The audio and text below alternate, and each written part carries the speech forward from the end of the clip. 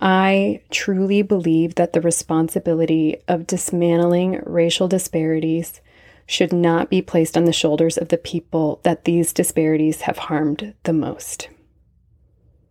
The responsibility of dismantling these disparities should be placed on the shoulders of people and systems who created, consciously and unconsciously, these disparities in the first place.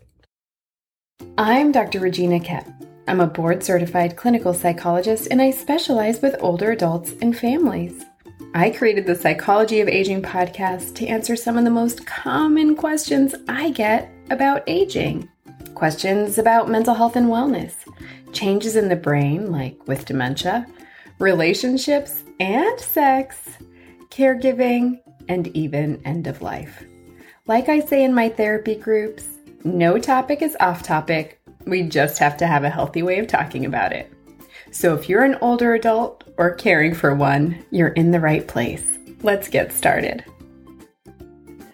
My heart is so heavy this week with all that has been brought to light with the deaths of Ahmaud Arbery, George Floyd, Breonna Taylor, and I'll say the billions of other lives over the centuries that have been taken by racist acts.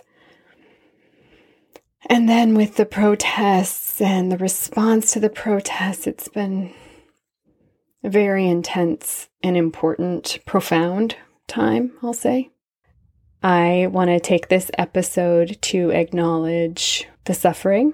I want to take this episode to acknowledge pain and to not excuse away a white person's role in all of this. And so I'm going to be sharing some statistics today about disparities between whites and blacks, between Caucasian Americans and African Americans, as it relates to healthcare and older adults. These are based on research. These are not based on my opinion. And I am sharing this because I want to convey the message, and I hope if you're still listening that you hear me when I say that the problem is not race, the problem is racism. And we can do something about that.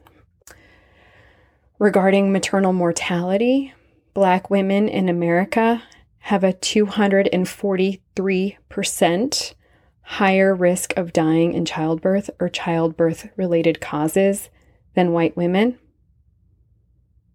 243% higher risk of dying in childbirth or childbirth-related causes. The problem is not race, it's racism.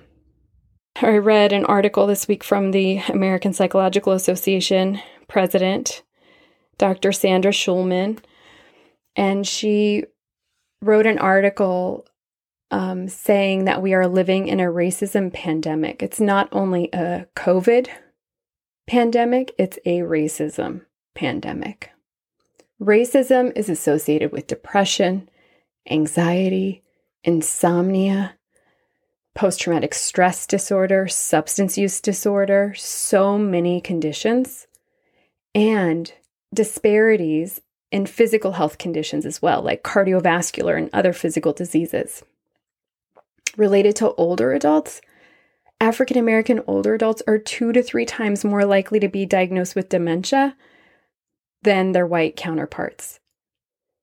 But they are less likely to be informed and educated by their doctors when they are diagnosed with dementia than their white counterparts. The problem is not race, the problem is racism. Not being educated about a medical problem that you have prevents you from getting the necessary treatment that you need, especially with dementia early on. The problem isn't race, it's racism. In 1 month, in my own job, in 1 month, 2 separate families consulted with me, not even my own patients, but 2 separate African American families consulted with me on concerns that they brought their older parent to their primary care provider. And the primary care provider, even though both of these families are highly educated, one of the family members was a physician taking her father to the doctor. Even though these highly educated African American families are taking their older loved one to the doctor, asking for a dementia evaluation, asking for lab work to be done, asking for referrals to neurology, the primary care provider said no. Older African American adults are 2 to 3 times more likely to be diagnosed with dementia, but less likely to be informed and educated about it. And so they came to me and they said, so what do we do? And I told them, okay, we need to get you a second opinion. We need to figure this out. We need to go back in with you need to go in with what's the difference between where they're at now and where they used to be. Tell me all of the objective things that you've been witnessing. When did that change? What was happening at that time? And you go in with your list and you do not take no for an answer. And if they say no, then you go to somebody else. And just the validation that they are right to be asking these questions bolsters them, again, to be able to do it, to be able to go back. Highly educated people, doctor to doctor. And still, the problem is not race, the problem is racism. The New York Times on May 21st had an article talking about the striking racial divide and how COVID-19 has hit nursing homes. That's the name of the title of the article, The Striking Racial Divide and How COVID-19 Has Hit Nursing Homes. Homes, they said, with a significant number of Black and Latino residents have been twice as likely to be hit by the coronavirus as those where the population is overwhelmingly white. No matter their location, no matter their size, no matter their government rating, no matter their socioeconomic status, the Times analysis found that racial disparity remained even after accounting for a variety of factors, including size, infection rate in the surrounding community, population density of the neighborhood, how many residents had Medicaid or Medicare, and socioeconomic status. It doesn't matter. The problem is not race, it's racism. People ask me often, and you might be wondering also, why are you, meaning me, a privileged white psychologist, me, married to a white man, mother of white children, why are you so interested in the disparities affecting Black lives? And I will tell you why. I truly believe that the responsibility of dismantling racial disparities should not be placed on the shoulders of the people that these disparities have harmed the most. The responsibility of dismantling these disparities should be placed on the shoulders of people and systems who created consciously and unconsciously these disparities in the first place. I also believe that when we acknowledge these atrocities and disparities and take responsibility for them, that this is what is required for repairing and healing to happen. I am a psychologist. I'm in the business of repairing and healing. I am not a psychologist if I do not make a commitment to social justice and equitable care for everyone. I am not a psychologist if I reinforce what's causing the suffering. The problem is not race. The problem is racism. I hope that you think about your reason for why this topic is so important to you. Maybe your lives have been intimately touched by racism and racism-based disparities. Maybe if you're white, you share my belief system. Maybe you have your own belief system. Whatever your reason, state it. Be clear about it. Acknowledge it. Because when people come at you with, why are you doing this work? You'll be scared and you need to know your reason. You need to know the reason why you do this. You need it as a foundation. And once you have that, you educate yourself deeply. You work on making yourself humble, and you work on getting your community educated and humble as well.